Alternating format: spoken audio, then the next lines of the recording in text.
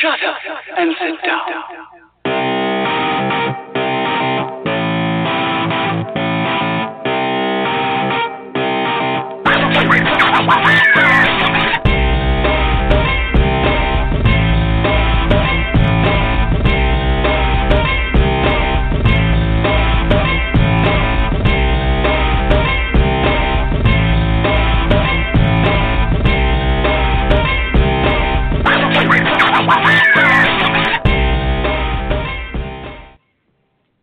Good evening, everyone. I got a email earlier in the day that I wanted to address before I get started on the topic tonight with Jilly.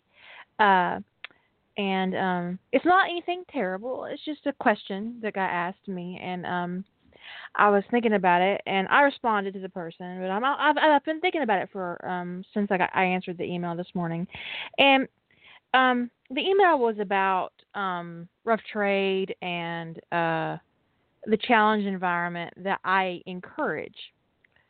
And the person wanted to know why I encourage, the challenges and why I have 3 a year um, uh, and why the challenges are, in their words, difficult.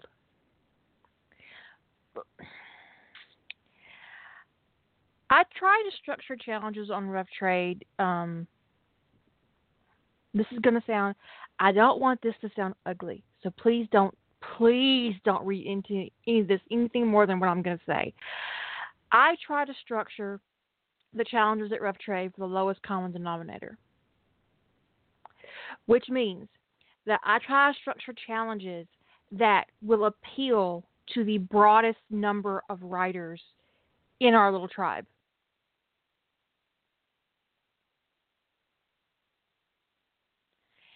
And the biggest word count challenge every year is National Novel Writing Month, and I do that in November, and that's an international challenge, and I don't have any control over the word count, and it coincides. That's where Rough Trade got its foundation with Naked Nano, was we were doing a National Novel Writing Month challenge, and that's why November has the 50,000 word count for the 30 days, and that's never going to change. Now,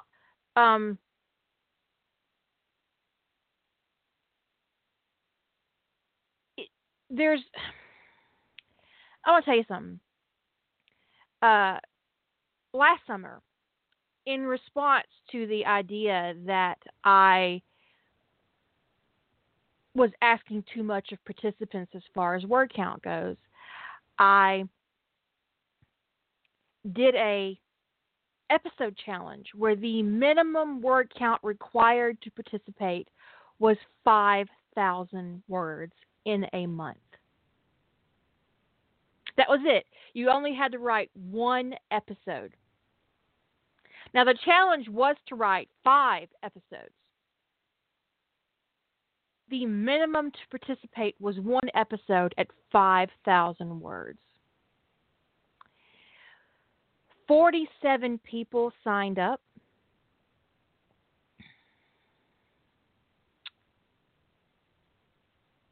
16 failed to participate.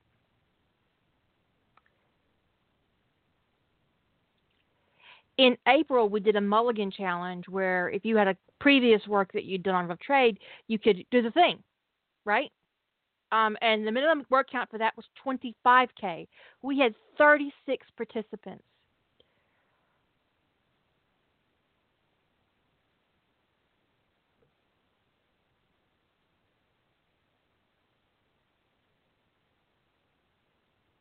For July, let's go to April. April 2018, we did a 40K challenge for Harry Potter. We had 81 signups. In July, coming up, starting in 2 days, we had 76 for two 20K stories. So I tried to make allowances for a very small word count to see if that was an issue, and obviously it's not an issue because it was the lowest amount of people we've ever had sign up in a July challenge, and it people underparticipated or didn't participate at all and just blew it off. So, okay. Now, granted, 4 challenges a month if you include the Quantum Bank, a year if you include the Quantum Bank, is a lot for some people. But I happen to find the challenge environment very inspiring, and that's why I do rough trade the way I do. Um, but I would like to point out to you that none of it is required. You don't have to participate in any of it. And if you only want to do Nano every year of rough trade, that's all you have to do. If you only want to do the boot camp in the summer, that's all you have to do. You don't have to participate in every single rough trade event unless you want to. It's not a requirement. The Quantum Bang is a big thing. Now, Lady Holder, you don't get a choice. That was for other people, not for you. I'm just kidding. I'm just kidding. I'm not holding Lady Holder hostage in challenge environments. Okay, anyways, but I really do believe that the challenge environment in rough trade is very nurturing and very inspiring and awesome. And I highly recommend that you try it. And if you don't meet your goal, that's all that happens. You don't meet your goal. There's no punishment. There's no, ugly emails from me saying, "How dare you take my challenge and only write 5K? How dare you? Oh my God." I don't do that. I don't. There's no shaming involved in rough trade. I have failed just as many rough trades as I have succeeded at. I don't shame you in emails, Lady Holder. How dare you? I do that on Facebook Messenger.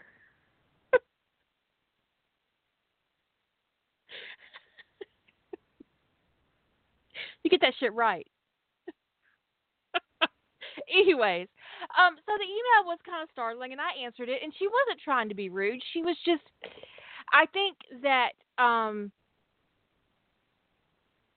the challenge environment isn't for everybody, and it's important for your own mental health and for your health as a writer to understand what your limits are, but it's also just as important to challenge those limits. Anybody looking at the Quantum Bang and saying 50,000 words is impossible, dudes, if you wrote 500 words a day, I'm using the calculator so I don't fuck it up. If you wrote 500 words a day for 100 days, you would have 50,000 words. 500. That's it. And if you, like Joe said in the chat room, if you only wrote on weekends, on Saturday and Sunday, if you wrote 500 words on Saturday and 500 words on Sunday for a whole year, you would have 50K. This is very doable. 52,000 words is what, 52,000. So the goal to write a 50K novel in a year is 1,000 words a week. It is very doable. It's very doable. And it's about challenging yourself and setting goals for yourself and learning about who you are. Just learn about who you are. Learn your flaws and your talents, and figure out where you have problems and where you do really well. So I can say to myself, having been writing for as long as I've been writing, 30 years, that I write very good dialogue. I suck at action.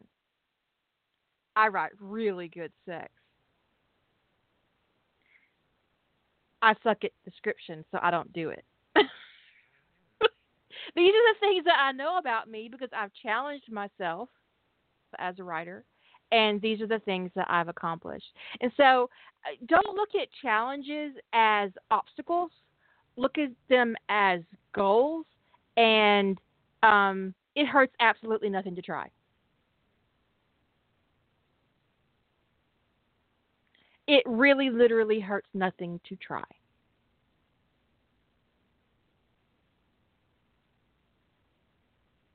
We're not going to shame you or make a list of people and put it on the website. That's only for trolls. Just, don't worry about it so much. And if you find the challenge environment too much, it's perfectly okay to admit that. You don't. I'm not going to look down at you for not wanting to do it.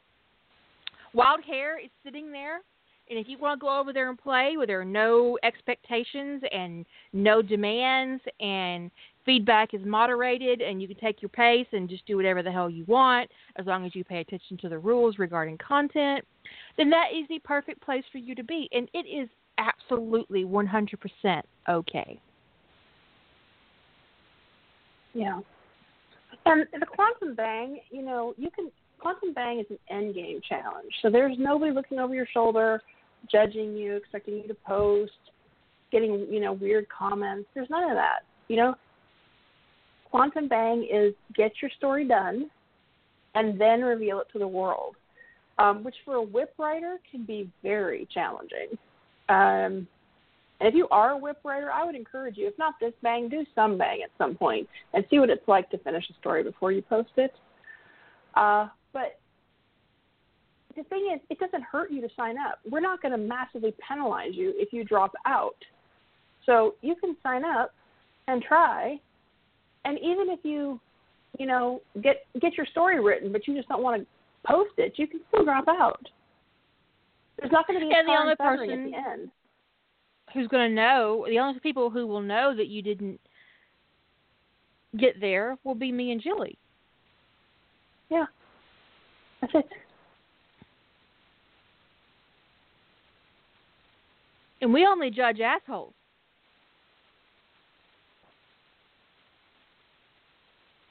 And people who don't put their cart away at the grocery store. Which is an asshole. That is dickish. The way people, it's not too much to ask. It really is not. It drives me nuts. It literally drives me nuts, I have to say. It's not like there's not a I cart will put my cart away everywhere. in the rain. Anyways, tonight we're going to time travel with John Shepherd. I thought it would be actually really cool to take a whole bunch of different characters and time travel with them. And so tonight we're going to do John Shepherd, but we might do Rodney or Jack O'Neill or Harry, of course, Harry Potter, Draco, just all kinds of different time travel characters. I think this would be a good exercise, mental exercise for Ripples and for the Fix-It Bang, for Quantum Bang, obviously, because time travel is the super awesome, fun way to fix it. Yeah, it is the big kahuna of Fix-It. Because it's not just it's a Fix-It that the characters know about. Because a lot of Fix-It, the reason why I call it the big kahuna is because it's a Fix-It the characters are aware of, as opposed to the Fix-Its that your characters don't know. Your characters are not in on the Fix-It, right? Like when you do an Everybody Lives, Nobody Dies AU, that's a Fix-It, but the characters aren't aware. Unless there's time travel involved or godly intervention of some sort. But for the most part, usually when you're doing like a canon interrupt or like getting a preferred pairing or giving consequences to an event, it's not like your characters know that you've done a Fix-It, but in time travel, your characters are involved in the fixing. So it's like fixing squared. It's fixing plus social justice. There you go. Do-over. Every once in a while, I read a kind of very realistic time travel story where, well, the character tries very hard not to impact events in the future. I think that's a little bit of the case of the author trying to deal with the whole idea of the time travel paradox. But in my opinion, you kind of never can really deal with the time travel paradox. So what's the point in giving it that much, control of your plot? but also it just takes all the fun out of it. What is the point of time traveling if you're not I going to can't do fuck shit up. something? But no, I read this really realistic story that at one point, once the event that I remember the fandom at this point, but once the event that the person had gone back to fix was fixed, they lost all memory of having traveled back in time. And I don't know, I just felt so deflated. I just was all pouty and kind of slouching and like, well, that was really Damn realistic. How dare they? Fuck reality. There's no justice boner in that. None. No.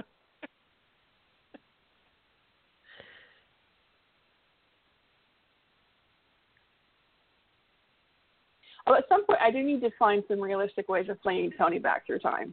So I haven't come up with very many real, outside of getting involved in with the Stargate universe and involved Tony getting flung back in time. But, you know, at some point. Yeah.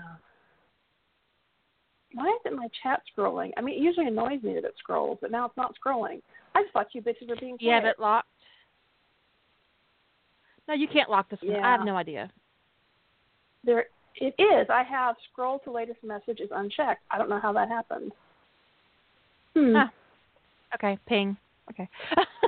Yeah. Okay, so we're going to do John Shepard tonight. And I picked John because he's my unicorn in Stargate.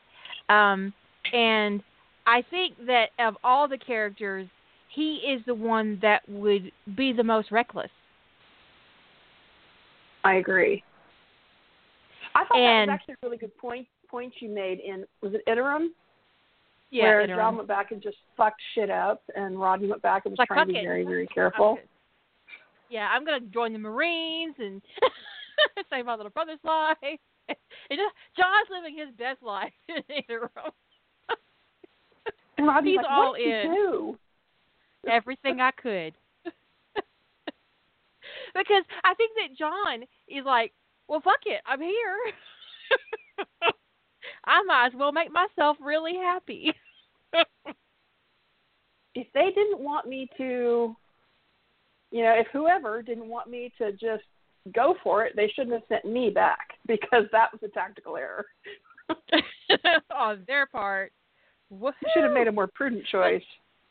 I really do think that John would just be absolutely reckless with it. He would have no respect whatsoever for the timeline. And one thing I really regret in Interim that I would point out to any of you who are thinking about writing Stargate is that I sent John back in time, back enough, him and Rodney both, that either one of them could have saved Charlie O'Neill, and they didn't. That's a terrible thing. And I was like, oh my God, I'm such an asshole. It didn't even cross my mind. And let's see, okay, no, honestly, all four of them could. Miko, Lorne, John, and Rodney, all four of them went back in time till they were 13, 14, 15 years old, which makes them around the age that I'm pretty sure Charlie O'Neill was still alive. I would have to look at the timeline, but I could have easily skirted it back enough where one of them could have saved his life. They wouldn't. I don't agree that they wouldn't know about Charlie, actually. Once that whole thing happened with the alien pretending to be Charlie, the whole SGC knew. It probably became an urban legend of a sort because people talk and people gossip, and it would have come up. Well, but even if even if everybody never outright talked about it, that's one of those things that's not a secret. And when something that, why was O'Neill the one who went on the first mission to Abydos? You know, I mean, that's one of those things people would talk about and they would know. It would be like, you know, potentially like, is this an urban legend or is this real? And no one's going to actually ask. But I think it's one of those things that everybody would know. Literally, everyone would know. And if you didn't know, somebody would school you because nobody wants to ask the general why he's not married and why he doesn't have kids. Otherwise, that question would come up a lot in small talk. It actually becomes a moral dilemma. If you go back to far enough in time, do you save Charlie O'Neill? And the answer is absolutely yes. You do. Even if there's fallout. Yeah, we know that there's actually a universe where Charlie O'Neill didn't die and Jack O'Neill still ended up at the SGC. Because it happened in the movie. I think John. Okay, so this can be our first plot drift. I actually think John would be the type of guy who would just go and pull O'Neill aside and say, "Look, I traveled in time, dude. Whatever." Or send him something and say, or send him a note, or just something that says, "You still need to go to Abydos. You need to make this mission. I'm telling you about your son, even if it's done anonymously. Protect your son." I think John wouldn't hesitate to bring somebody in the secret if he had to ensure that the program happened. Like take him aside and say, "Look, this is what's going to happen. I need you to do this, because if you don't, the world's going to be in a world of shit, and none of your family is going to survive when these aliens show up, because we won't be prepared. And you need a gun safe at home, because if you don't, your kid's going to blow his brains out by accident." Yeah.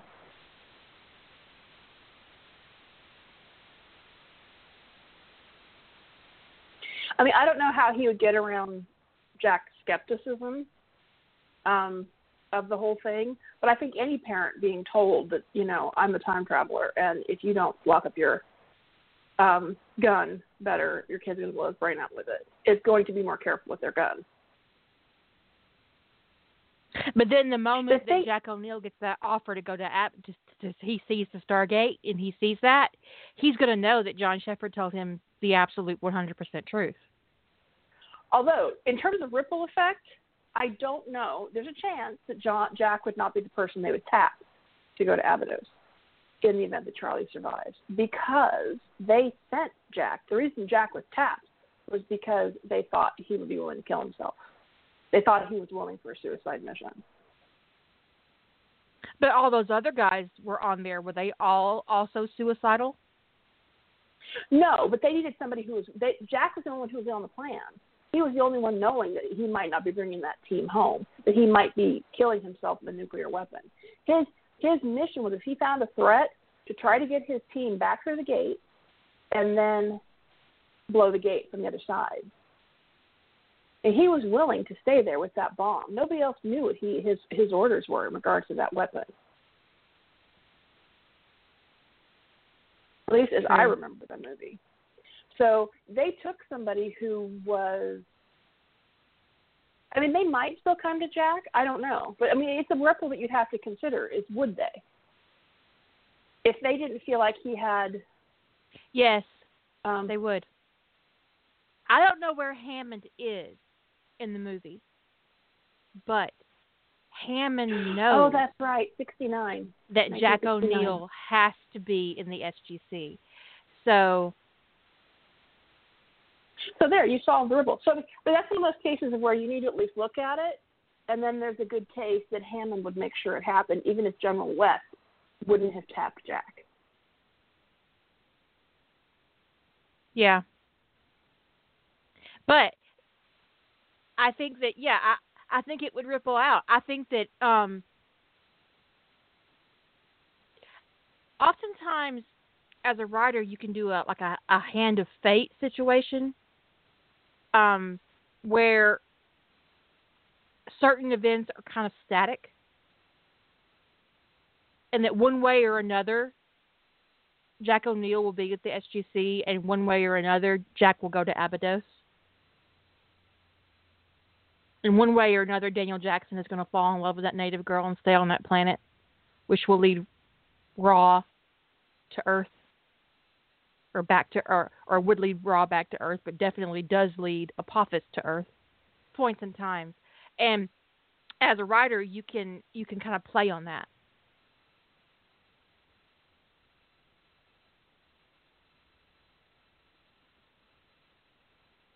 But I have to think, as soon as Hammond got rank, he knew exactly where Carter, O'Neill, and Daniel Jackson were pretty much at all times. Yeah, that's probably true. Which then also makes Hammond a bit of a dick. Because he didn't save Charlie O'Neill either. Right. But he wouldn't have known. They didn't have any kind of intimate conversation. He wouldn't have known Charlie O'Neill was dead. He would have known pretty much jack shit about the program. But oh, that's right. He's progressing through time. He just okay. So he didn't. Yeah. I mean, he's a dick for other reasons, but I like the character a lot. Don't get me wrong, but they had Hammond do some shit. Yeah, I don't know that you can have somebody in that kind of program in leadership position who doesn't at some point make a controversial decision. Right. But that actually, if John is wanting to, cover his bases, if he's wondering if Jack's desperation, because would Jack take a mission to another planet through a wormhole? If Charlie's still alive, the thing is, based upon John's warning, do this thing. When General West's people show up and ask him to join the program, of course he's going to go, okay, well, but he could hedge his bets by sending a letter to General Hammond and said, I know some people from, the future visited you. I'd have to revisit that episode, but he visited you. And you need to be sure that when the time comes to bring people into the program, that you have them bring Jack O'Neill in. It's vital that he be on the team that first goes to Abydos. Yeah. John meets Jack, sends Hammond an anonymous letter. Yeah. Conversely, I think that Jack on the other side of it, I think that John's going to be doing whatever he's going to be doing to fix shit. I think Jack would want to bring John into the program sooner than he was in canon. Yeah, I agree. You would want to have that person close. So would Hammond. Yeah. I mean, if you've got somebody who has that kind of information, you're going to want them close. So unless John is avoiding him, which, it would all depend on why John went back in time.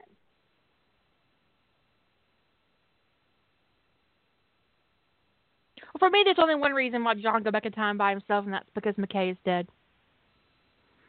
Yeah, that's the pretty... I mean, he could have died individually. He could have died with everybody, like the whole city went down.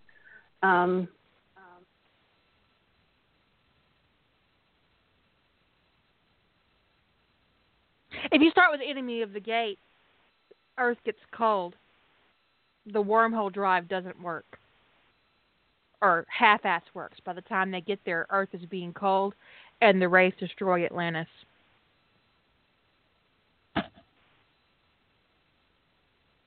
I did have at one point I had a Shepherd Brothers idea.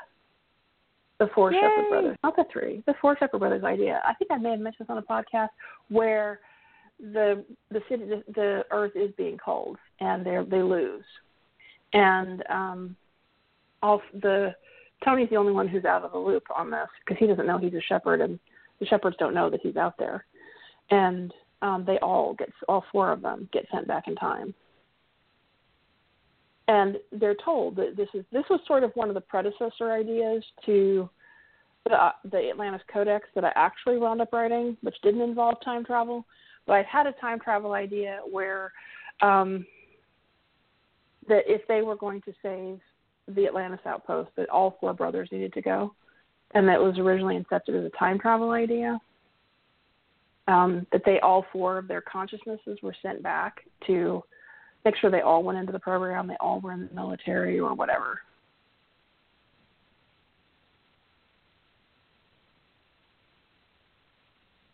I'm not mad at this.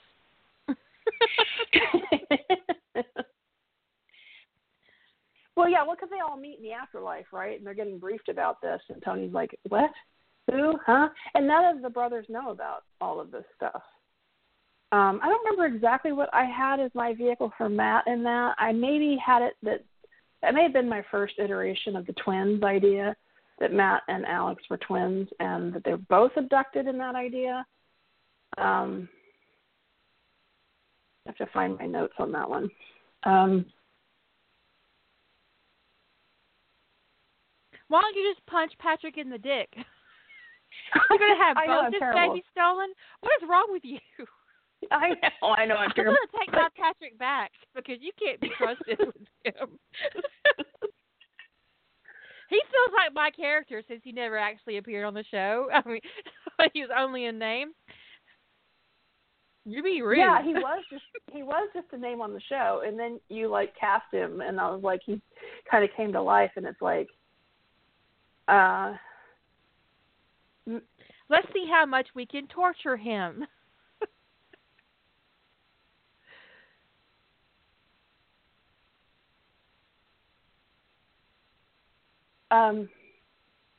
Yeah, but that was also when, because in The Horseman is when I'd gotten the idea to write Matt and Alex as twins. And that suddenly, I don't know, became my headcanon for those two. I know in If Found I did not write it that way, and Matt's younger. But, yeah, I don't know. It was just a spur-of-the-moment thing to write the two youngest as twins. And then it just all of a sudden that's kind of gelled in my head. So I think the first story I'm going to do on Sunday, I think I'm starting Sunday's the first, right? Yes. Yeah. So I'm thinking I'm going to start with Send for the Man, and so in that one again, I was revisiting the idea of Alex and Matt being twins.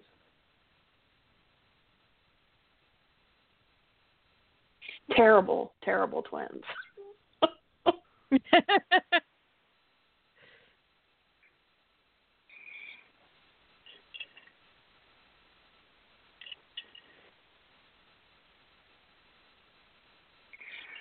But if it's just John, I don't think.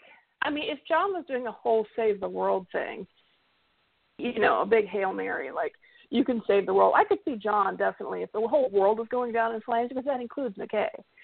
But I think that I think for McKay, just for one person, he would go back. Whereas he said, would you go back in time to save Elizabeth Weir? He'd be like, oh, isn't there somebody better suited to that? Right? I mean, are you sure I'm the best choice for this? Because she wasn't very nice to me, and she yelled at Rodney, and she kept trying to get my pants. Or, Ellis, and he definitely wouldn't go back in time for Caldwell. Nah, dog, I'm going to pass on that. I mean, he straightened himself up and all, but are you sure he's the guy who's, because I said, this is the person who's instrumental in winning the war, and we need you to go back and save him. He's like, you sure, Caldwell? Are you really? sure? I'm not sold on this. If somebody said, Rodney's the key to saving the world, he'd be like, yeah, I figured. Duh. Duh. As if it could be anybody else. So where am I landing, and what do I do? Do I have any, wiggle room for some stuff? Because I got some issues.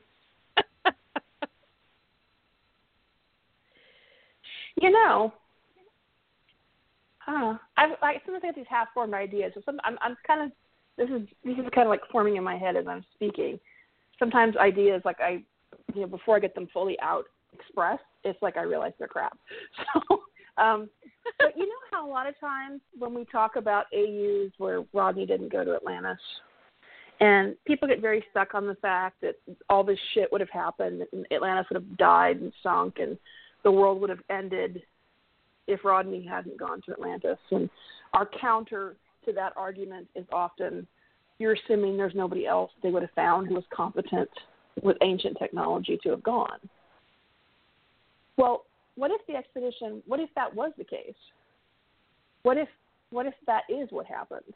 Is that John went, everybody else was the same, but Rodney never came back. What if Rodney died in Siberia or something?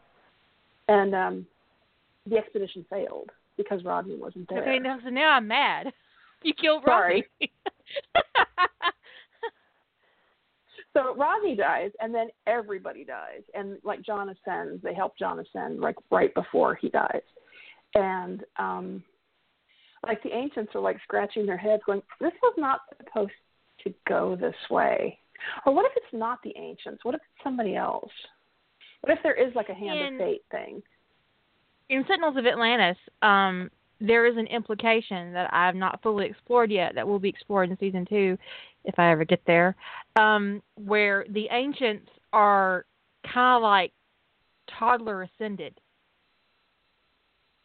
They're the bottom rung. And there are levels above them that they call the others, that they are completely unaware of. And that is, the idea came to me that ascension is not a one-time process. That it is an ongoing process, that you ascend repeatedly as you self-actualize and grow as a soul. And so the Setidans, Ronan's ancestors, and coincidentally all the Sentinels' ancestors, are above the Alterans. And there are thousands of them, hundreds of thousands of them, and they are bound to the energy of the universe. They're pure psionic energy. So they're, in essence, the highest level of the hive mind.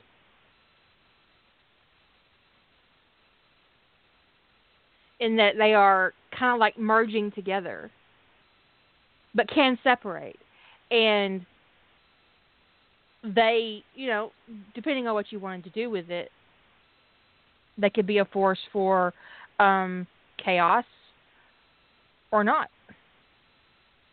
Yeah, you could have them be the ones who, let's say they're not bound by time at the higher level, and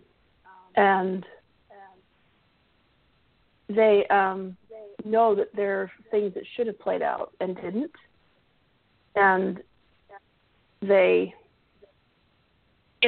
wait to see what the effect is of what they feel like is a key player or whatever. There was some pretty common fanon in the Buffy universe, which was they dealt a lot with chaos gods and agents of chaos, and that basically agents of chaos were basically, at the best, they're kind of instruments of change. And what kind of instrument of change they were was to be determined by a lot of factors, including upbringing, circumstances, how the world interacted with them, and that somehow change would occur around them, and that kind of the powers that be watched these agents of chaos, these instruments of chaos, because they were unpredictable. They could kind of throw your plans off. And what if Rodney is one of those sort of instruments or agents of chaos, and it's sort of like, well, this can be a pivotal player, or they can be the person one who really throws it off. And like a really wise being would know not to interfere with that, to wait and see how things played out. But maybe someone who's unwise tries to interfere, tries to, kind of nullify chaos. Yes, the powers that be. In the SOA world building that I did for this, the reason that the ancients have their no interference policy is that the others don't think they're qualified. It isn't their rule. They're not allowed to interfere because they're too dumb.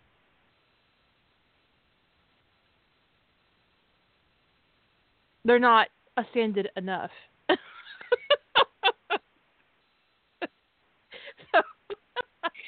Yeah, I went a little bit different in Emergence with the whole, because I have the ancients were taught how to ascend by beings who are native to that plane of existence. And the issue with the beings that are native to that plane of existence is that they're eternal, timeless, eternal. They don't really know to give a shit about anything. But the ancients are the race of the ancients and the Ori. It's like both given the knowledge of how to ascend, and then basically they had to follow their own rules. And as long as they're kind of honoring their own rules, we're going to ignore you because we don't give a fuck.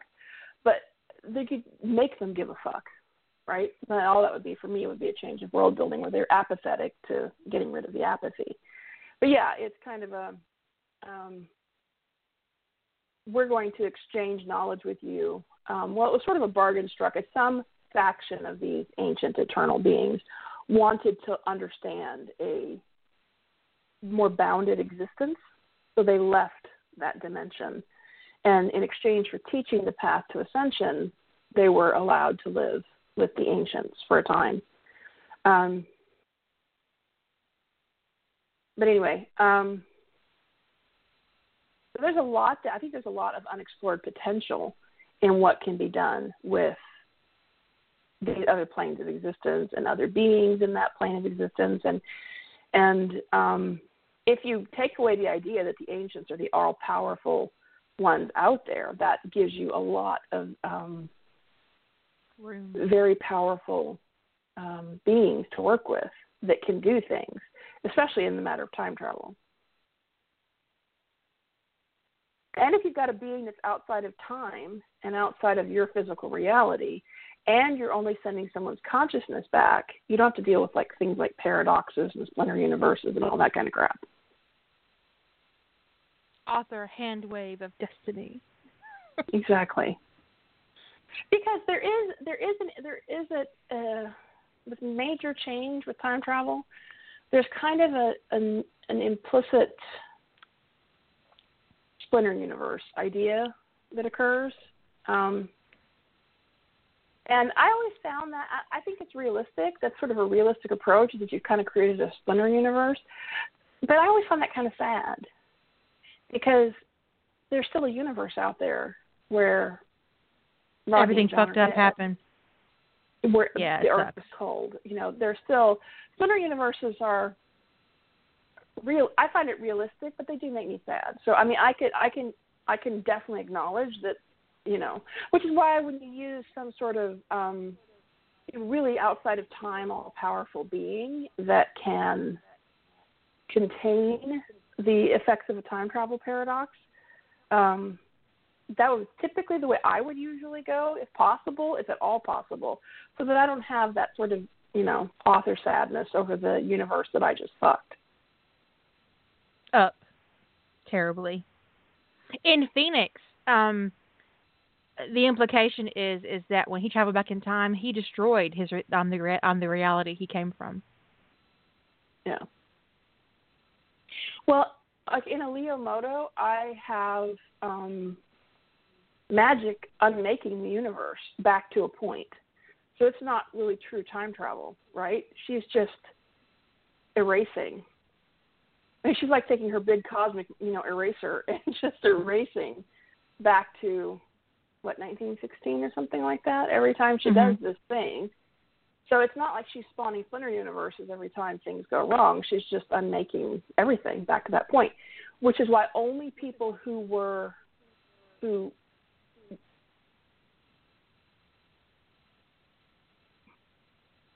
died between the dates, they had to have died between the dates, retain any memory of it. It's because they preserve that memory comes to them.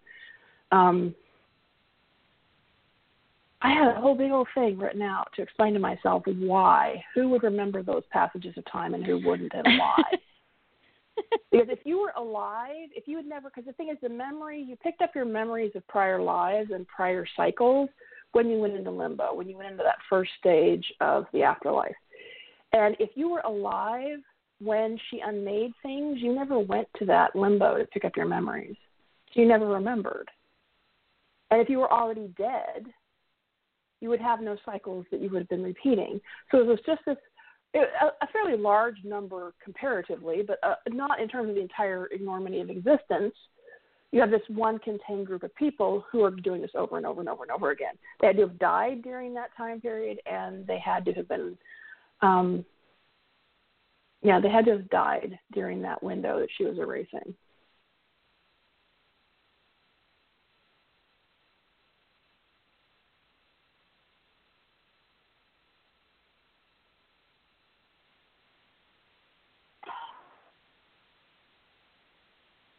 sometimes when I'm doing like ideas like these, I really tangent myself on really strange things, trying to account for like who would remember and why. In case it ever came up, who would remember and why? And I don't know that it ever will come up, except that like Severus has memory of, he dies in every cycle practically. He remembers almost all of them. Well, some are blocked on purpose. He remembers quite a few. He remembers most of the cycles.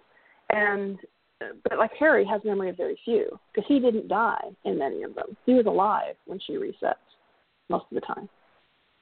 So perspective is very different for the people who've done it over and over and over and over again. And so the more time, I needed to get people to a point of where they were desperate for this to stop. And Severus would definitely qualify. Yes, and he was desperate for it to stop, like anything, just make it stop. No, I wouldn't have had them go crazy because this is something that's coming to them in the afterlife, and they only remember it in the afterlife, and there's no physical body, you know.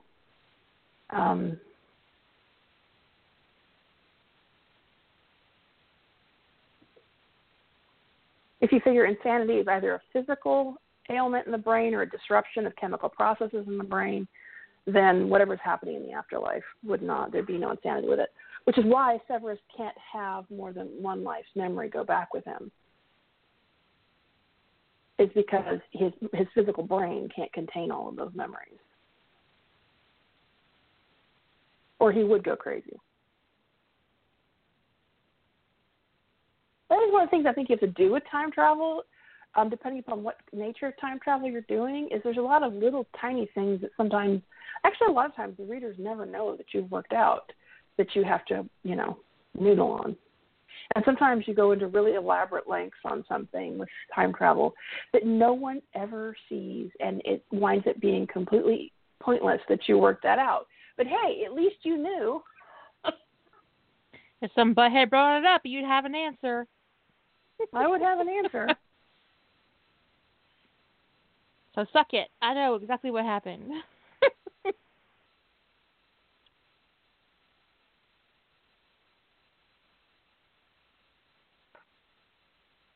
I think that often that I get it depends on the character, obviously, but I get kind of hung up on issues of manipulation and consent.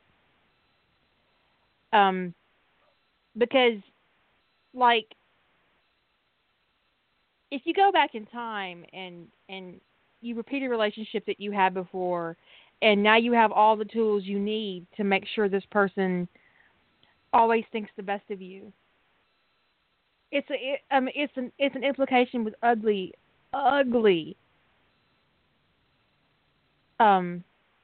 connotation to it. It's just, it can be really inappropriate, and I am often very careful when I time travel Harry Potter so that he doesn't end up being 20 years more emotionally mature than Hermione, because it's really disgusting to think about a 50-year-old Harry Potter going back in time and having a relationship with a 12-year-old Hermione Granger.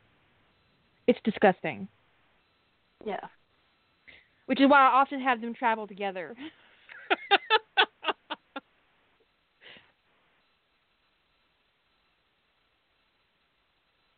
So I don't have to deal with that because it makes me deeply uncomfortable. But like if you take, John, and maybe the reason that McKay is dead is because they had a terrible argument and a falling out, and he made a lot of mistakes in their relationship, and maybe Rodney left the program and ended up back on Earth and was in a car accident and died, and so John goes back in time to save him. And he has all this information on McKay on how to have a better relationship with him. He has such a huge advantage over McKay emotionally. He has all these memories. How skeezy is that? Which is why I'm kind of sitting here kind of liking the idea of John never met Rodney. And he's just told this guy is really pivotal. Right. And now the interesting thing is that if these ancients, because let's say we'll go with the idea of some higher level ascended being, who maybe they wouldn't actually be ascended because maybe they were there all along. I don't know. But anyway, whether you do a higher level of ascension or native to the ascended planes or whatever, what if they were like, so how far do you want to go back? Because, you just need to be sure that this is the point at which, Rodney diverged from the program and where we expected him to come back into the program. So all you have to do is ensure that he stays on the program. But how far back do you want to go? Bearing in mind that you can't muck up his career path, his education path. Would John choose to go back just enough to get into the program, or would he go way, way, way, way back and fix things with his family? Greatly depends on what happened in his family. Like with Iterum, if he had been given a choice to go back before his younger brother died in that car accident, of course he would have done that. It becomes an issue of personal goal. Now, I didn't give him a choice. I chose when he was going to go back, and that's a choice you have to make for yourself as a writer. Do you give your character a choice, and how do you define that choice, and what internal motivators and external factors figure into that choice? Did you see that? That was slick, wasn't it? Yeah, you just put that right in. I'm working that craft. Okay. But seriously, though, I mean, I'm joking about it. But seriously, these are the kind of things you have to think about, because then you have to justify their actions. Like if this is a John Shepherd that knows that Charlie O'Neill dies in an accident, a gun accident, does he go back far enough to prevent that? If not, why? Especially if he's got the choice. If he has a choice.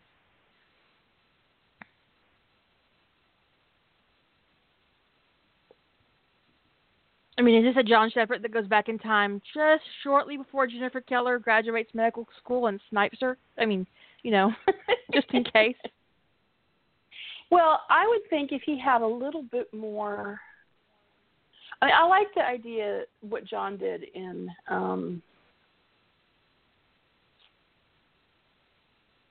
Iterum, which is he basically made himself more desirable to the SGC. Yeah. I don't think that was necessarily his intention. I think he was making himself better prepared for what he would face, but he effectively made himself more desirable to them by becoming a Marine instead of being the Air Force, although they did seem to recruit more of their officer corps from the Air Force. And by making himself, an elite combat asset, which actually made it probably harder for them to get him. But if he goes back with the intention of making himself more valuable to the mission, he would probably be more comfortable and feel like he had more say-so over. I mean, John is going to know what they're facing out there to a degree, right? So he's going to probably want to have more say in what goes in the charter. And that John would probably take command from Elizabeth right away. I mean, it never made sense that command was not taken from Elizabeth immediately. They weren't a colony, a peaceful exploration scientific colony. They became. You're right, Matt. He would become a one-man war, and that's what he did in Iterum. Yeah, I think that would be the course he would take. I think he probably would study more science, so he would be. I think he would want to be more well-rounded on the city. I think he would probably focus on science even while he was in the military, because he clearly was smart. So he could have handled a science degree at Annapolis. But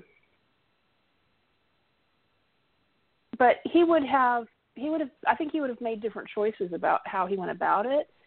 And he would have probably I think he was sneaky enough to have ensured there were a few things that were for for worst case scenario, let's be sure we include these things in the charter, knowing he's going to get worst case. Right. And he would, if he's more influential, he would just know he's going to veto Jennifer Keller ever coming to the city. He's probably going to veto Carson as CMO.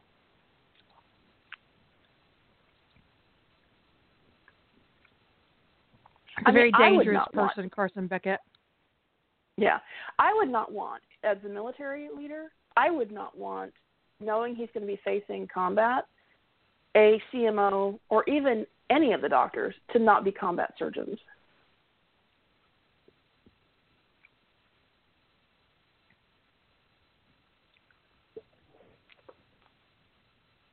It made no sense. You know, I felt like the reason why Carson did the stuff he did with the ATA gene on the city was so he wouldn't be under the rules and regulations about scientific study and experimentation that he would have been under with the U.S. military. Which means he has no ethics. Right. That's my headcanon for the reason why that wasn't done. Now, in the second episode of Atlantis Codex, John and Alex are talking about Carson as CMO, and they're talking to Rod, and Alex is talking to Rodney about it, and they're kind of pissed. Well, they find out that, you know, the doctor they get, the doctor who comes in to do the surgery, in that first episode that I posted on Evil Author Day, the retired combat surgeon who comes in to do that, remove that explosive ordnance from that guy's leg, she's the one who becomes CMO in the second episode, and when Rodney and her are talking about the ATA gene therapy, she doesn't understand what the deal is, because from their perspective, either you have the recessive gene or you don't, and if you have the recessive gene, all he should be doing is flipping it on. So I'm kind of doing a little bit of an alternate thing with the gene. Well, all he should be doing is flipping it on. He shouldn't be doing anything else. And that should be a fairly simple gene therapy that they should be able to fully test before they ever leave Earth. And so Rodney and her go digging into it and find out that he's done that part of it, and but that won't give somebody who doesn't have the recessive gene any kind of gene therapy, any kind of gene activation. And so what he and Elizabeth had worked out was that they would wait to do the therapy he actually winds up giving people, which is attempting to graft the gene, until they get to the city, because then he wouldn't get in trouble for the unethical human experimentation angle, which gets him cut from the mission. So that was the avenue I decided to pursue there, which is that it's actually the turning on the ATA, the gene, if it's recessive, is a fairly simple thing. So I would never have Carson come along as needing him as a gene researcher. I would deal with that a little bit more effectively. I wouldn't take anybody out there to do experimental gene work, because that smacks to me of human experimentation, and I'm just not down with that.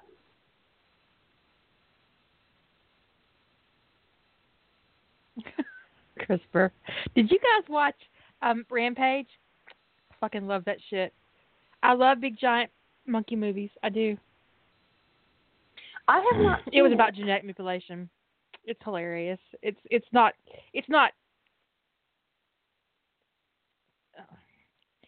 It's entertaining, but I wouldn't take it seriously by any stretch of the imagination. But I don't think it takes itself seriously. You know what I mean? I can't imagine that any kind of big monkey movie is intending to be taking itself seriously. They're supposed to be entertaining. They're not supposed to be picked apart for science. Otherwise, we would never watch King Kong, Godzilla, no giant monster movies. And I love the fuck out of King Kong, and it's not just for Tom Hiddleston's perfect shirt, although that did help. Which never stretches out. I mean, my T-shirts stretch out after a couple hours. I'm sorry. They don't have powers of, eternal. It's tightness. a clean and crisp and snug the whole movie. Thank you, Tom Hiddleston's T-shirt. We appreciate you. Tell people, thank you guys for posting the link to episode 1 is complete. Because I wasn't ready to work on that series, I didn't post it to my website. It went on to Evil Author Day instead. But the episode itself is complete. It's just not anything else finished at this time.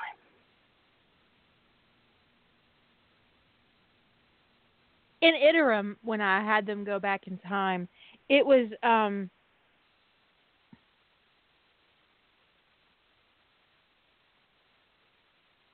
Rodney's only chance, really, basically.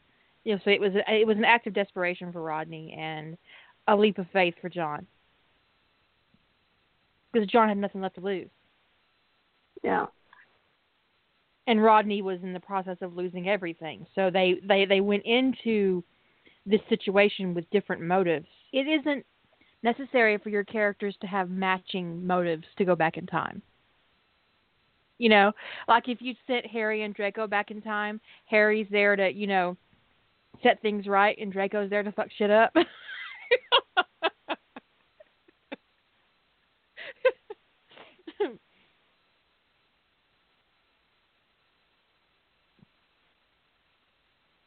Within reason, or what he considers reasonable.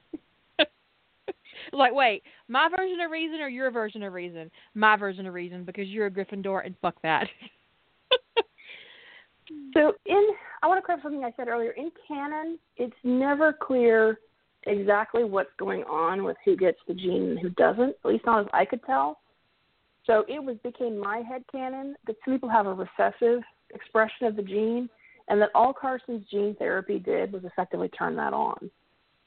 As far as that's my headcanon too. That he never successfully gave anyone the gene, and making a recessive gene active, turning a recessive gene on is a lot, conceivably a lot simpler than, because it's a gene somebody already has. It's just recessive versus giving them a whole new gene. So that's so anyway. So it is. I don't feel like that it's something they would based upon the technology of the show, that flipping on a recessive gene was not something that was ever going to be difficult for them to accomplish. There was no reason that they had to be on the city, except that Carson was trying to do something extra. And that's just my headcanon about the whole thing. So it's just weird that they went out there and the first thing they did was start experimenting with a gene. That should have been locked up before they ever left Earth.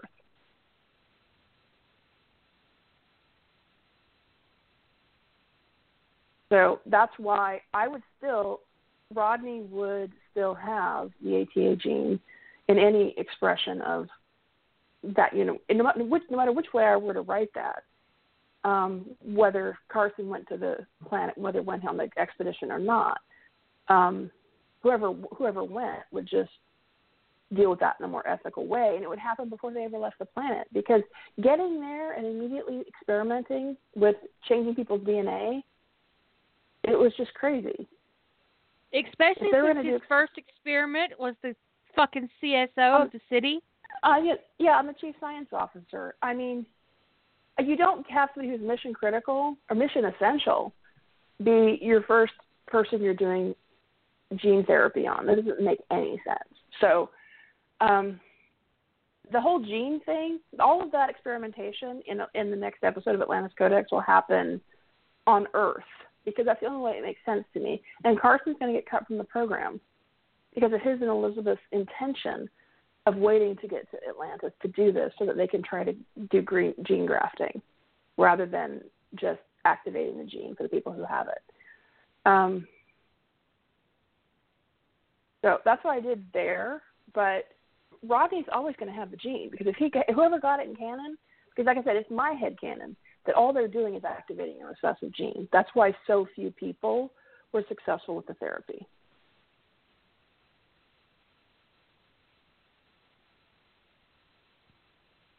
It makes sense to me that she's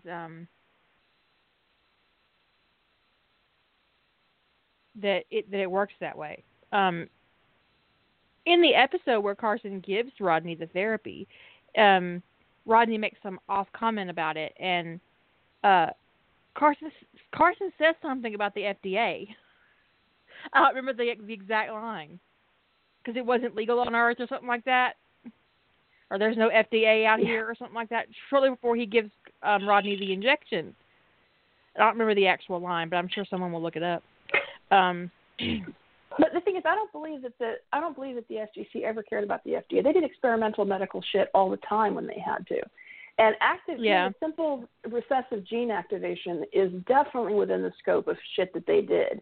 And that people would have signed waivers agreeing to at least life-saving experimental procedures because they couldn't risk exposing crazy shit aliens had done to their people to, a civilian hospital. So people would have had to have agreed to a certain level of risk in their medical procedures and doing things that are not FDA approved. I think the reason why they had to get out there on Atlantis to do stuff is because they were doing something the SGC wasn't approved of. And I don't think the SGC would have approved of unnecessary risk in terms of experimentation with gene therapy. Yeah, I don't think the FDA would have approved that whole let's solve Jack's plague by giving him a Tok'ra symbiote. Yeah. That wasn't FDA approved. And letting the Asgard beam out symbiotes. I mean, that's I don't think the SGC is looking for FDA approval. When they use the healing device, FDA has not approved that thing. No, so that was especially the imagination. So Canon they have some plot holes around. And when they have like little minor plot holes around something of that nature, like with the gene therapy, they leave it open to interpretation about what it means, because you can fill in a lot of different meanings, nefarious or good for good and bad. You could, on the positive side, you could have them they just couldn't quite get it to work, which, considering the technology of the show, is questionable that they couldn't activate a recessive gene, but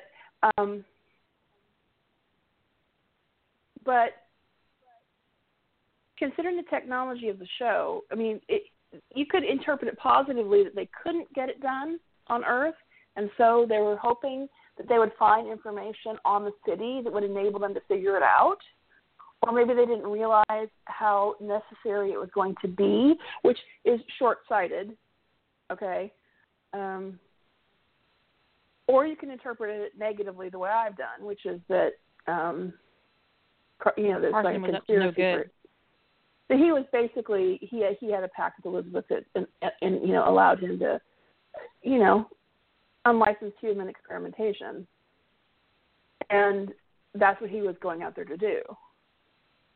And he was awfully willing for a medical doctor when he was on Hoth to. Yes, he was trying to be the voice of reason on occasion, but in the end, he still gave in.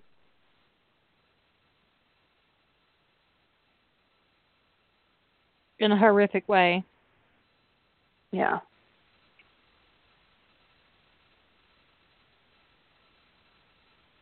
And Carson's one of those characters I think you can twist positively or negatively, and have him feel genuine. Because even if I were to twist his motives as being unethical, I don't think it doesn't make him necessarily a villain in any way. It just makes his focus very narrow, and he has no appreciation for consequences, which isn't necessarily very far off of his canon characterization. So he's a character who I just consider kind of neutral. You can kind of go any which way with him.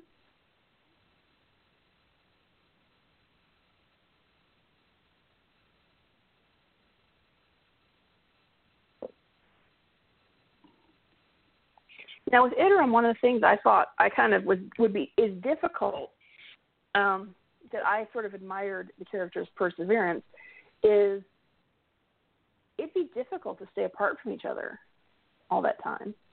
They did, but it would be difficult. That was an iffy decision for me, because I was like, you know what? But then you think about John's character, and especially in that story where he repeatedly set aside his own feelings and even helped McKay pick out a house for Jennifer Keller. So this is a man who's repeatedly set aside what he wanted to get through the day, and his end goal was always to be at the SGC, and it became something like, okay, he has to protect his the integrity of his image, and there can't be any flags. And so, and government security clearances, they get deep. They get really, really deep. And when it comes to something like the SGC, it's going to get even deeper. And so realistically, he had to know that, okay, I can go to Annapolis, which is going to set up my military career, or I can go here to this university where I know McKay is right now. I can get this degree, and it would be great, and I would know Rodney, and I would be able to talk to him. But it might interfere with my ability to go into the Marines, where Don't Ask, Don't Tell is just about to start.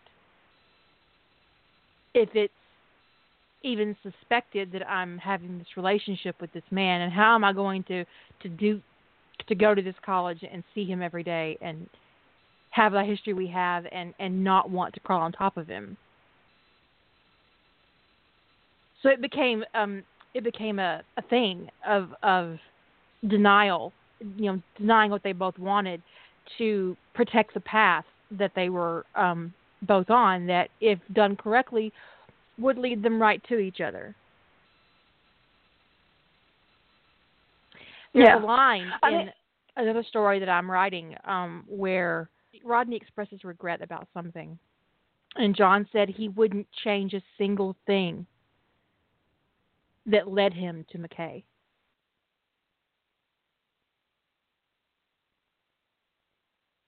That every event that led him to meeting Rodney was worth it.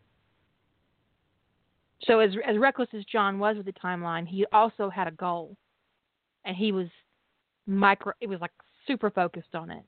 And that was getting to the SGC, being as attractive as possible to the SGC, being on his game, having a career as perfect as possible, being the officer that he needed to be tapped for Atlantis.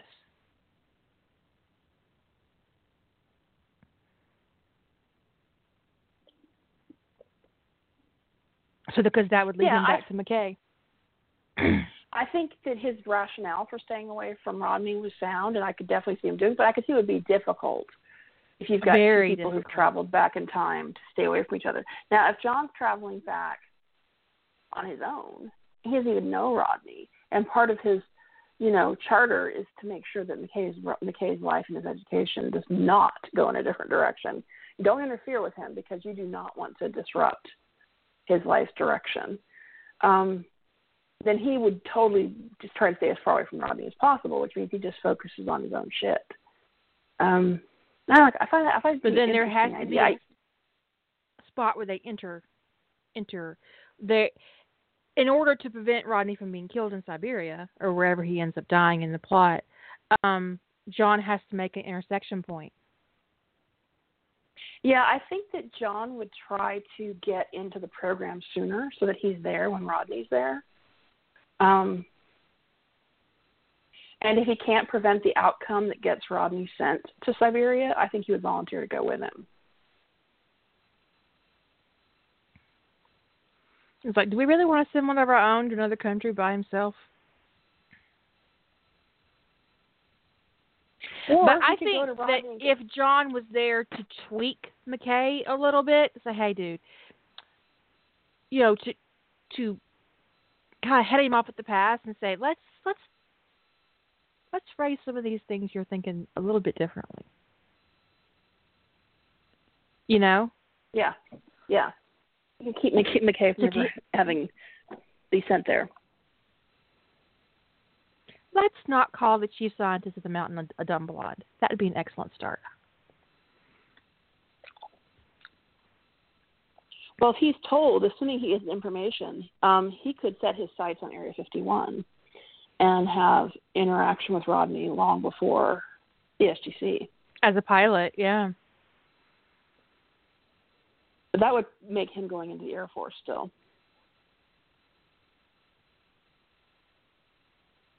Yeah. Of course, there are Marine pilots, but more Navy than Marines, but yeah. If he wanted to be a pilot, he would have done better to go into the Navy under that branch of service. But a Navy pilot ending up in Colorado Springs is unlikely. Yeah, so he would Unless, have had to, if flying was a big deal, he would probably stay Air Force.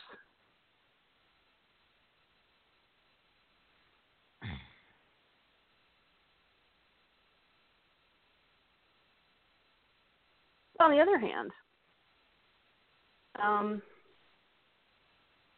if he's got a plan, this is an interesting idea. I don't know how this would work out. He's got this other being, high power being, whatever, that is sent him back. And John could be like, look, you got to send me back to play a long game, and I could make the wrong choice. So at critical decision points, I need some intel, because you can't expect me to remember everything. So he could, and also everything changes for him. Everything changes for him. So it could be that's part of the deal he negotiates, is that at critical decision points he can ask, okay, hey, out there in the ether, what is the what do I do now? Which way to go? He needs lifelines. Yeah. We ask the audience. Yeah, exactly. Never ask the audience, Ryder. Never ask the audience. But he could say, okay, I need to know. I got to choose between the Marines or the Air Force. And at critical moments in his, let's say the thing says you'll have a better chance of getting where you want to go if you choose the Air Force.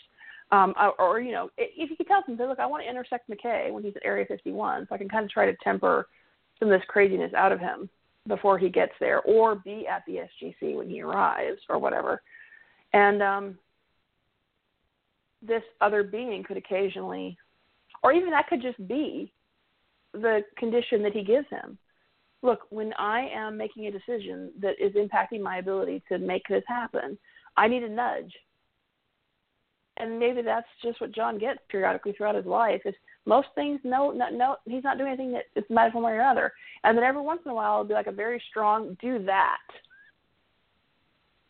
Go here. Go there. Do this. Could be a very pushy nudge.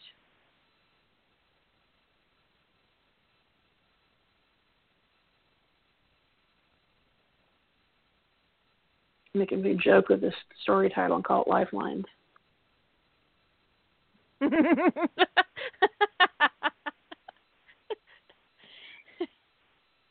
And how many does he get? Well, I would say I wouldn't put a time limit on it. I wouldn't put any kind of limit on it, because what if he picks the wrong one and he causes a huge decision and he's out of lifelines? Yeah, I think it'd be like, look, this is the end game. This is the way I'm planning to go.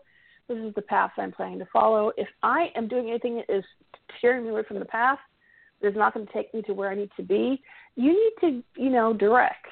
And at some point, that direction is going to stop. Once they're both in the program, he's going to not need nudges anymore, which could make for an interesting, later down the road when John thinks, interference is over with. Oh, that could be interesting. Like since John has actually met Rodney, he hasn't been nudged ever. And then when they're trying to, pick an alpha site or something, he gets a very strong nudge. And it's because that's where all the ZPMs are. Yay, ZPM. I love solving the ZPM problem. That's one of my favorite fixes in SGA, is getting them some fucking ZPMs. Because if they've got power, so many things don't happen. Chea, what about Chea?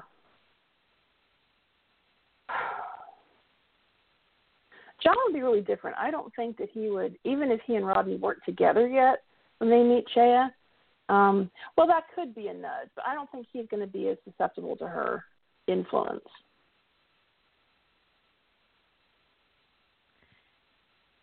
Where is this John coming from? At what point in the timeline is this John coming from? Because it could be, he could look at that dress like, you know what? I think that some other team's going to be taking this mission, because it's not a good idea for that bitch to take a good look at me. I kind of like the idea of, you could have that they just all drowned immediately, right? You could do that. Like they just get there and everybody dies because Rodney's not there. If without Rodney there, would John die in that 38 minutes episode? Would they all die in that 38 minutes episode? I don't know. It would depend on who the chief scientist is, because if Kavanaugh's the chief scientist, then yes, he's dead. But if it's Zelenka, he'd probably live. But you could easily make a case that they just, because Rodney's not there, that they take, the losses are much heavier and they limp along for the whole first season. And maybe they lose Zelenka fairly early on, and then they just have more and more and more and more losses. Kavanaugh does become the chief science officer, and then they lose the city when the race comes. And that's when John dies. Or you could have John die at that suicide moment, and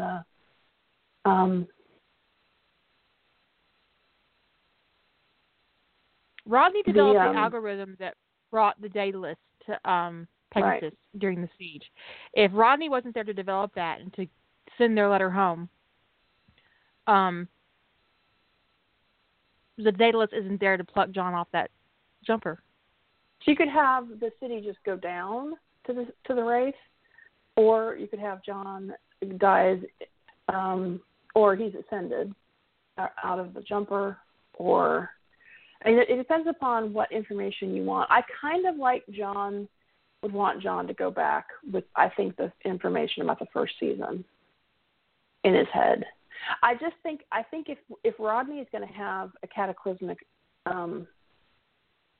his lack is going to have a cataclysmic effect on the expedition, I don't see them limping along for more than 1 year. No, I agree. And I think that they would eventually lose.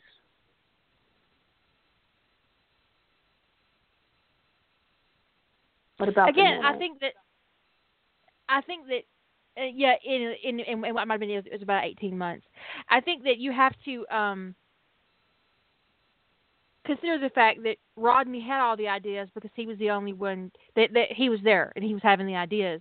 But desperation is literally the mother of all invention. And as long as Zelenka is there, and Zelenka's very smart. He's very smart. He's very educated. He saves McKay in Under Pressure. So is that what it's called, or is that what I called it? The one where he sinks into the ocean. Isn't that in season 2? Yes. Zelenka is very capable of thinking on his feet. If McKay's not there to give the ideas, Zelenka is going to rise to the top. And I would say that as long as Zelenka is there, that they would. But then when he goes, they're screwed. Yeah, I would have probably, if I were doing it, I would probably have Zelenka live long enough to ensure John gets past a couple critical survival milestones, and then have Zelenka die. And then the expedition, the losses just keep piling up because they just don't have anybody. Because yes, all the scientists on that ship, on that city, are smart. That's why they're there, because they're the cream of the crop, as it were. But the cream of the crop doesn't necessarily mean that you're going to be good on your feet. And McKay and Carter both were unique in that they were smart and good on their feet. Yeah. They're not having the idea that saves the day 10 days after the day is over. They're having it on the spot. Being under pressure to meet some deliverable or show progress to your grant committee or whatever is not the same as being under pressure because people are trying to eat you. And if I would, and that could actually be something that John does, is he tries to get more military scientists assigned to the expedition, even though Weir might hate the idea. Because if it, he could pitch it to the IOA. It's like, we don't know what we're going to find. And we'll concede that, we'll concede that the scientists will be, military or otherwise, will be in the civilian chain of command unless we are in a war zone out there. And if it's hostile out there, we need as many military people, trained people as we've got, and in which case everybody is in the military chain of command. So there's nothing to talk about. But I could see that if he's time traveled, that it would be something that he would, if he's able to influence the expedition charter, would be to try to get more military scientists on the expedition.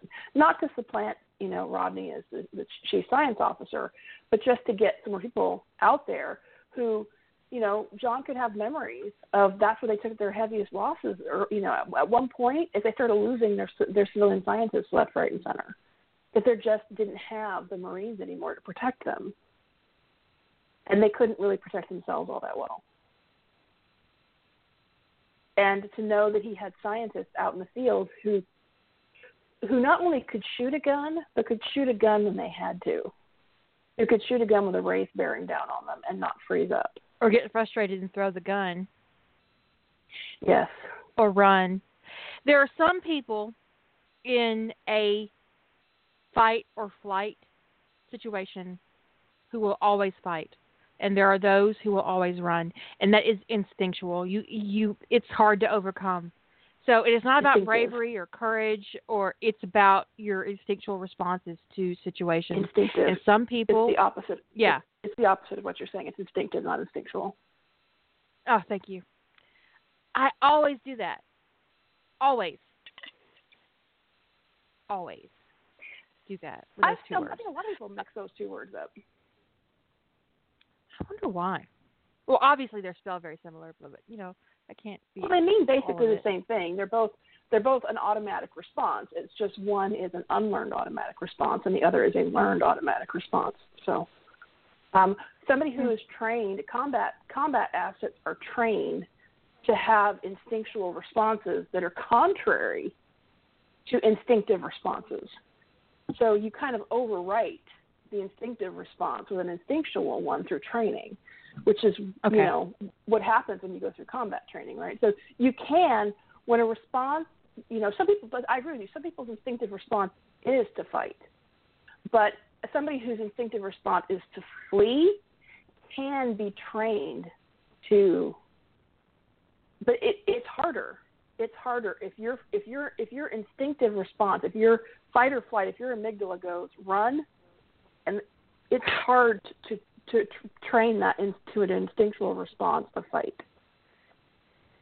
I think the people who have that response don't tend to get into situations where they're going to be fighting that. They're not the kind that signs up for special forces. There's nothing wrong with that. I'm serious. There's absolutely nothing wrong with that. You are who you are. You are how you're made. And it's like, for instance, when there's a event in my family, somebody dies or somebody gets really sick, somebody's in the hospital, somebody has a stroke. There are members of my family who are Johnny on the spot. They've got food, they've got a plan, they've got a visitation schedule, just that we're ready to go, we're ready to rock, we're in this. They're on the internet looking up shit, we've got people on tablets, and then we got some that are sitting in the corner crying. That's their job, they cry, it's fine. That's why the rest of us are here.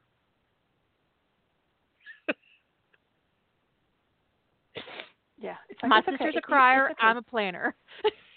Yeah, you cry. You sit right here, honey. You cry. I'm gonna go get us some sandwiches. And when it's all said and done, and I'm exhausted, and the danger is behind us, or whatever, you can get me a sandwich. And I'll cry. I'm a crier after the fact. I am too. When I'm in it, I'm definitely. When I'm in it, I am all in. And then afterwards, I'll find a space by myself and shut the door and lock it and cry like a baby. But I have to be alone when I do it. Like I'm going in my blanket fort and I'm not coming out for 2 days. But the thing is, a lot of scientists who have never been in danger, like if your world is academia, what are you going to do the first time a wraith comes at you? Your instinct is not going to be to pull your gun and shoot it, unless you're just an academic who happens to have that, the fight side of the fight or flight response. I do think some of it is a predisposition. Some people are wired one way or the other. And part of that's an evolutionary response, right? Like as to which you should do. When we're in the cave and there's, some rampaging beast coming at you, and there's two small children, mom's instinctive response should be to grab the kids and run.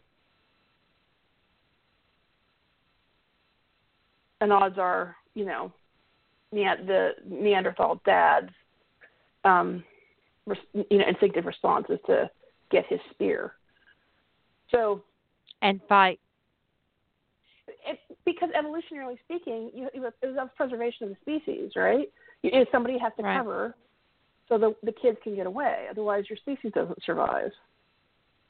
Talk about instinctive responses. I used to have a cat, and my husband had a chow. It's a breed of dog, if you're not aware, and she hated my cat. And this dog didn't like me either. And it's really rare for an animal not to like me, so it really hurt my feelings that she didn't like me. But I just think she was jealous, and she was used to having all of his attention. And when I moved in, she was like, nope. Not having it. And she hated my cat. So, and it could be because I smelled the cat, but most of the time animals just love the shit out of me whether I want them to or not. At least as a chow, it's a one-person dog, and that's probably true enough. Anyway, she hated my cat, and my cat got out into the garage, and I go to get the cat out the back door, and there's the dog, and she lunged, and I should have, honestly, I should not have done what I did, but I lunged too, and I lunged for my cat, and I got between that cat, I picked up the cat, and that chow, and I popped her in the chin with my foot to hold her back, and threw my cat into the house, and hoofed it up the stairs, and shut the door on her, and she was furious. She was barking and howling. I called my husband. I said, "Look, the dog's losing her mind." I told him what happened, and he said, "Do you know that dog could have killed you?" I said, "Well, why would you have dogs that would kill me?"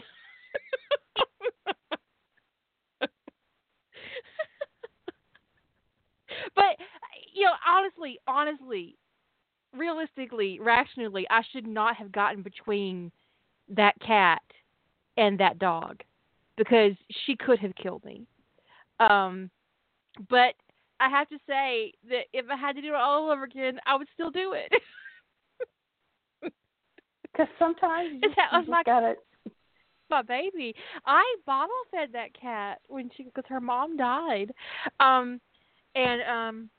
When I had to adopt her out because of allergies, it really broke my heart. I've never been a big fan of chows personally. I've only ever been around a couple of them, but I found them to be foul-tempered. She was very foul-tempered. She was just not. She did not enjoy me at all, which is, like I said, rare for me to encounter a dog that doesn't like me. Even Buttons, the one that broke my foot, liked me too much, actually.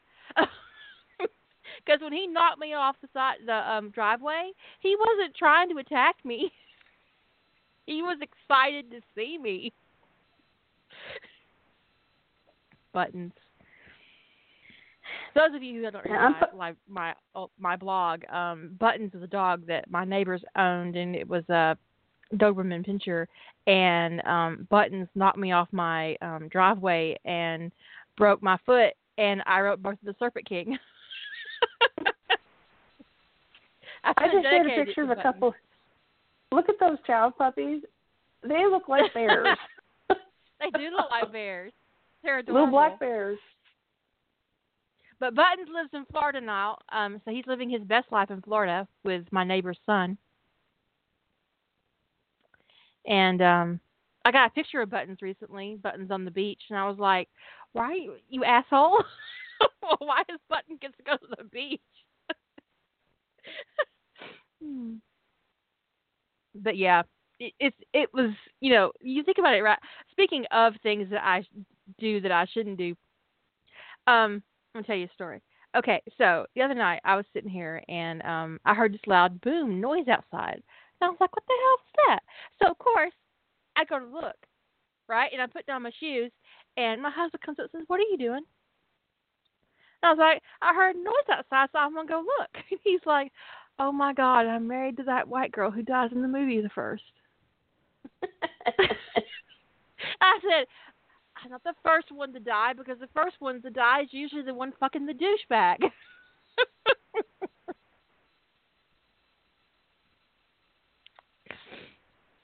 But I did go out. He got on shoes and went and looked for me. A branch fell off our tree.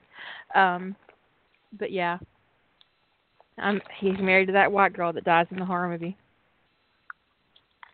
Because she goes to check on something that it happened and, you know, some noise she heard. But I do think that John's impetus for going back in time would be McKay. Am I saying that word right? Impetus? Probably not. Impetus? Impetus. Impetus? Impetus. I don't know why I put on the end of that. I don't know. I think I agree with you. I think it would be, if it were to be for any one person. But on the other hand, I could see him going back in time for any of the family members too. But McKay is wrapped up in like the world ending, going back in time. I mean, McKay would be part of that.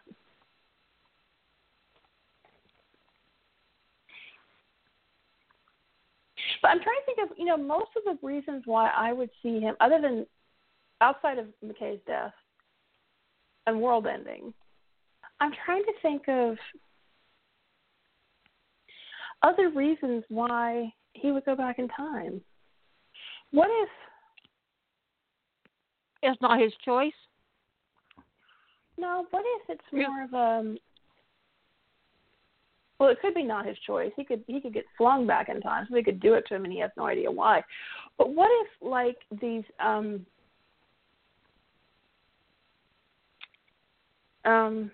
don't know, let's say higher ascended beings. What if in their time in Atlantis they never stumbled across like this one planet that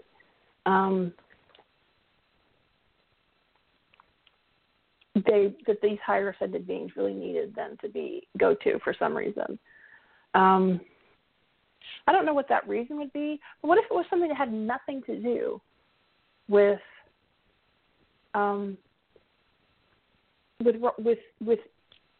things personal to John?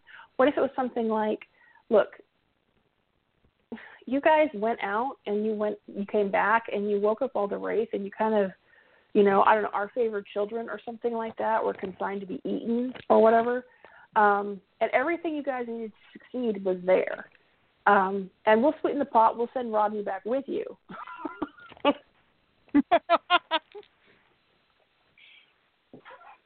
You can have a partner in crime, but we need you guys to go back, and we need to go to this planet. We'll give you some tips, but you need to do a better job. And don't wake the Wraith up, for fuck's sake.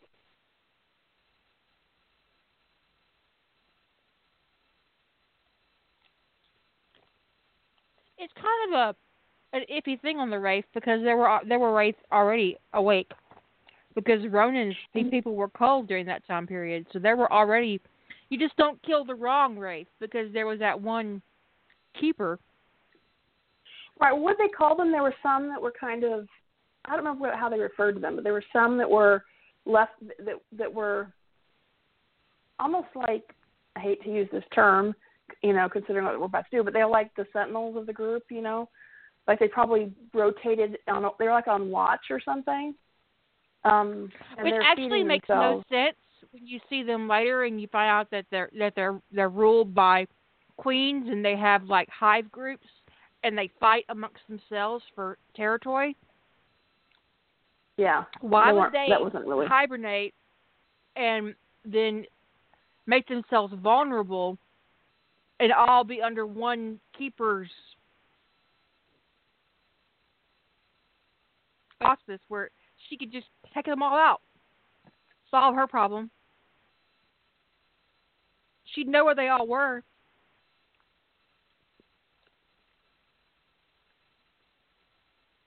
Yeah. I know that whole thing never made a lot of sense, why that one Wraith was awake and her death woke up all the rest. Maybe she was the Uber Queen. Yeah, maybe she wasn't supposed to be awake. Maybe they. It was a little bit weird. But I mean, there were going to be some Wraith out there, but did they need to deal with all the Wraith? Really? Did they wake up because she sent the message about the new feeding ground, or because she died?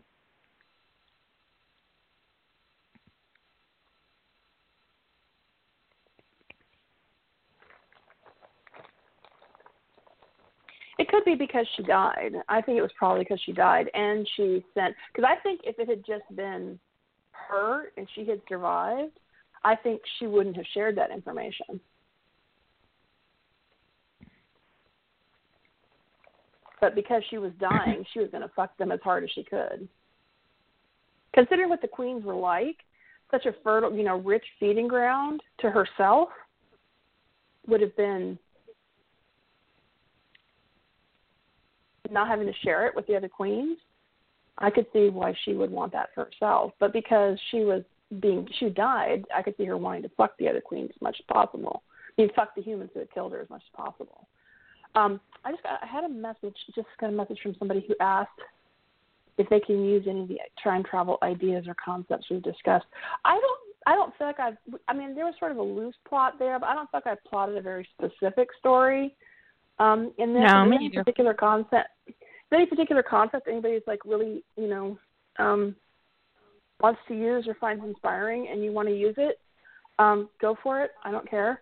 Although, if I would just, put a caveat in there that, if I ever choose to use any of these concepts in a future story, that I'm not going to try to hunt down anybody else who's used these concepts and do any kind of give them credit for my idea, credit or anything like that. Yeah. So, but no, I don't care if or even if the sort of half-formed idea there is something you find appealing and you want to run with that. I don't care. This was sort of more of a we dealt more with motivation and time travel concepts and a little bit looking into ripple effects of time travel than specifically doing a full story plot. So, yeah. But, feel free. Do what you want. I encourage you. And, and if something here inspires you to want to write a time travel story and you want to sign up for the Quantum Bank, I would love that if something that a podcast we did inspired a story that wound up on the Quantum Bank. That would be banging. That would be so awesome.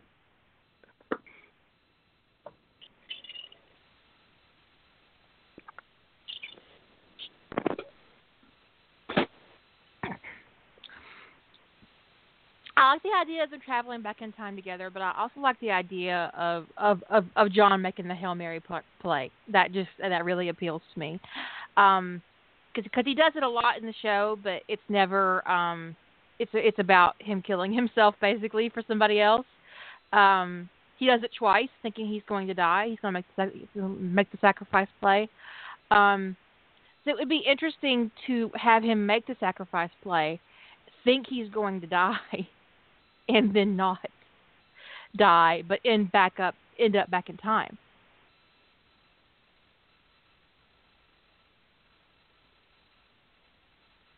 Yeah. There's something interesting about like the unplanned. We don't know what happened time travel. Because there's something interesting about that character floundering around trying to figure out, not floundering for long, because long-term floundering is unattractive on anybody. But yeah, that little bit even of Joe time Flanagan. Yeah, there's that little bit of time where they're trying to figure out what the fuck is going on and what do I do and is this real? Am I hallucinating? Am I trapped in some sort of funky machine? Now, in that episode where they were, as I recall, I haven't seen this episode in a while, but there was that episode where they were going back to, where they thought that they had found a way back to Earth, and it was really just an illusion they were living in to keep them from activating a gate and killing all these little micro aliens. And if I recall, John figured it out pretty quickly. What was that they were in an illusion? Mm-hmm. And he was just I seem to recall he kind of was like, well, fuck it, I'm just going to do what I want kind of thing. Apparently it's called Home. It's called what? Home. Yeah, Season 1. It wasn't.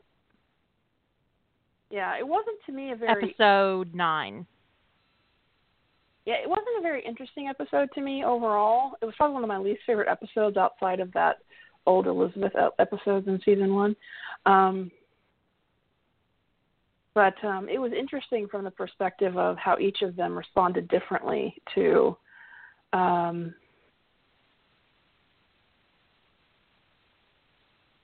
figuring out and noticing that things were wrong with these illusions they'd been given.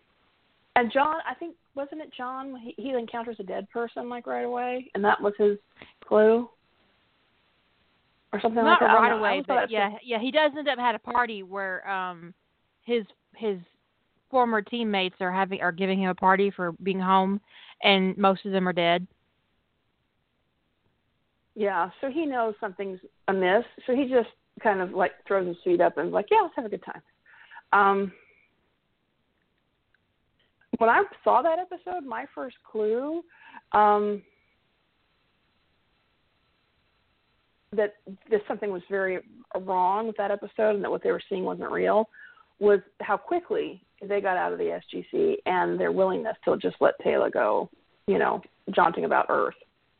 That seemed implausible. Not implausible, impossible in the Stargate universe, but just, sort of ridiculous. It could have been a plot hole, but it turned out it was Teal'c just had to petition to get an apartment like 4 years in. Yeah. So and Taylor, who they know nothing about, comes back from this, and she's part wraith. So yeah, there was just, although I don't think they knew that at that point in time. But yeah, so there was just a lot. But I found it to be kind of a tedious episode overall. But yeah, it was. I seem to recall that John was kind of doing a, it's happening. I might as well have a good time. Can't do jack shit about this. Hand me a beer.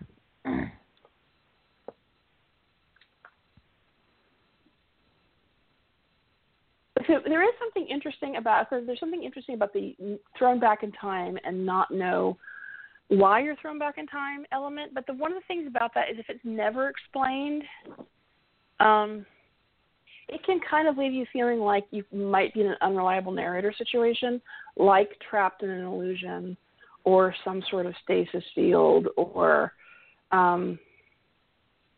if the method of time travel and the reason for the time travel is never explained, it kind of is a head tilter at the end for me. Even if it takes you 120,000 words to explain the time travel, as long as it comes eventually before the end of the story, a credible reason for why this person traveled in time. If they just never figure it out, again, I often wind up feeling like, did I just read an unreliable narrator? Are they trapped in an illusion? Are they stuck in a, are they in a coma? Yeah, did none of that happen? Is this Dallas? Did Jonathan Frakes direct this episode?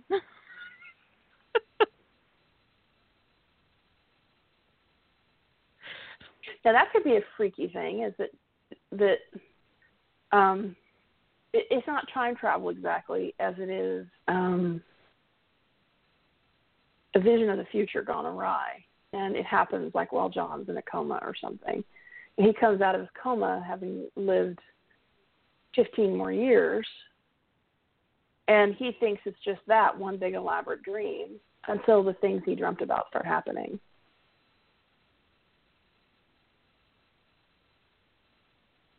You'd want to get his first event to be something innocent, something that wouldn't be traumatizing. Otherwise, that trauma would follow him, or realistically should follow him. So you'd want to give him an event like him breaking his arm, or something that, and it happens just the way it happened in the dream. And then maybe give him another one, he has a fender bender. But you wouldn't want to kill off somebody. You want to give him some vision to realize that it was actually happening, so he doesn't end up traumatized for the rest of it. Yeah. But again, you'd have to still explain the method that eventually, I think, have to explain the method by which he had this vision of the future that he has now been able to avoid. Otherwise, you still wind up thinking he's still in the coma. The way I would do it is that at some point in the future he's on Atlantis and Rodney hands him a device, and John asks what it is, and Rodney said, "It's just a little reminder thing. Send yourself a note. Send yourself a letter." And he's like, "What?" And he's like, just send yourself a letter. Just think about something and send it to yourself. And it doesn't work. So Rodney thinks. So John does it, and it didn't work, and puts it down because he sent it to his 15-year-old self.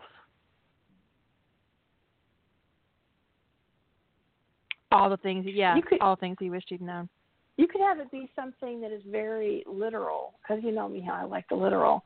What if he's helping Rodney with something? This would be a terrible example of the literal thing.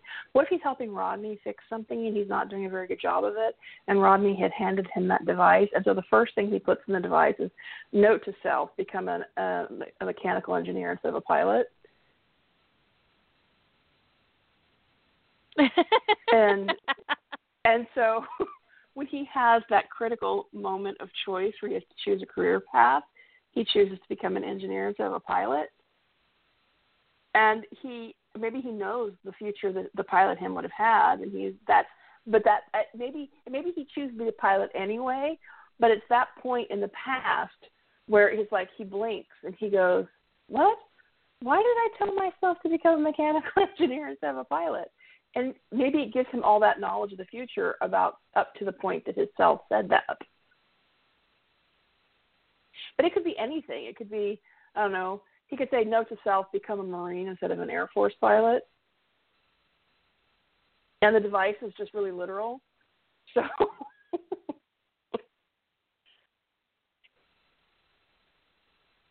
it resets time back to that decision point or something like that. Yeah, resetting time. It would be really fun to do that kind of thing. Like it would just be like a haphazard dumbass shit that that they're doing, because they have a habit of just picking up shit and doing dumb shit with it, like that whole thing where they played the game Ancient Civilization. It turned out they were actually manipulating people. They were never very careful. Actually, I would have to call that story Note to Self. It kind of gave me a bunny, but it's just a really interesting idea that Rodney gives them this device just because he's annoyed with John or something. Like John's asking too many questions.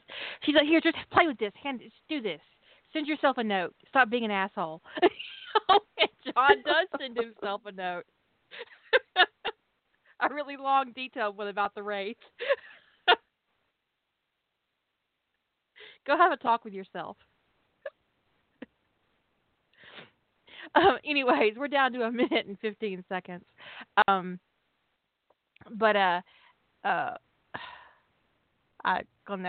stuck. So you guys are just gonna have to go on without me. Just go on without me. She needs to reboot. Reboot my brain. 60 seconds. You guys have a great rest of the week, and we'll be back probably tomorrow to think of something else to talk about, and say good night. Good night, everyone.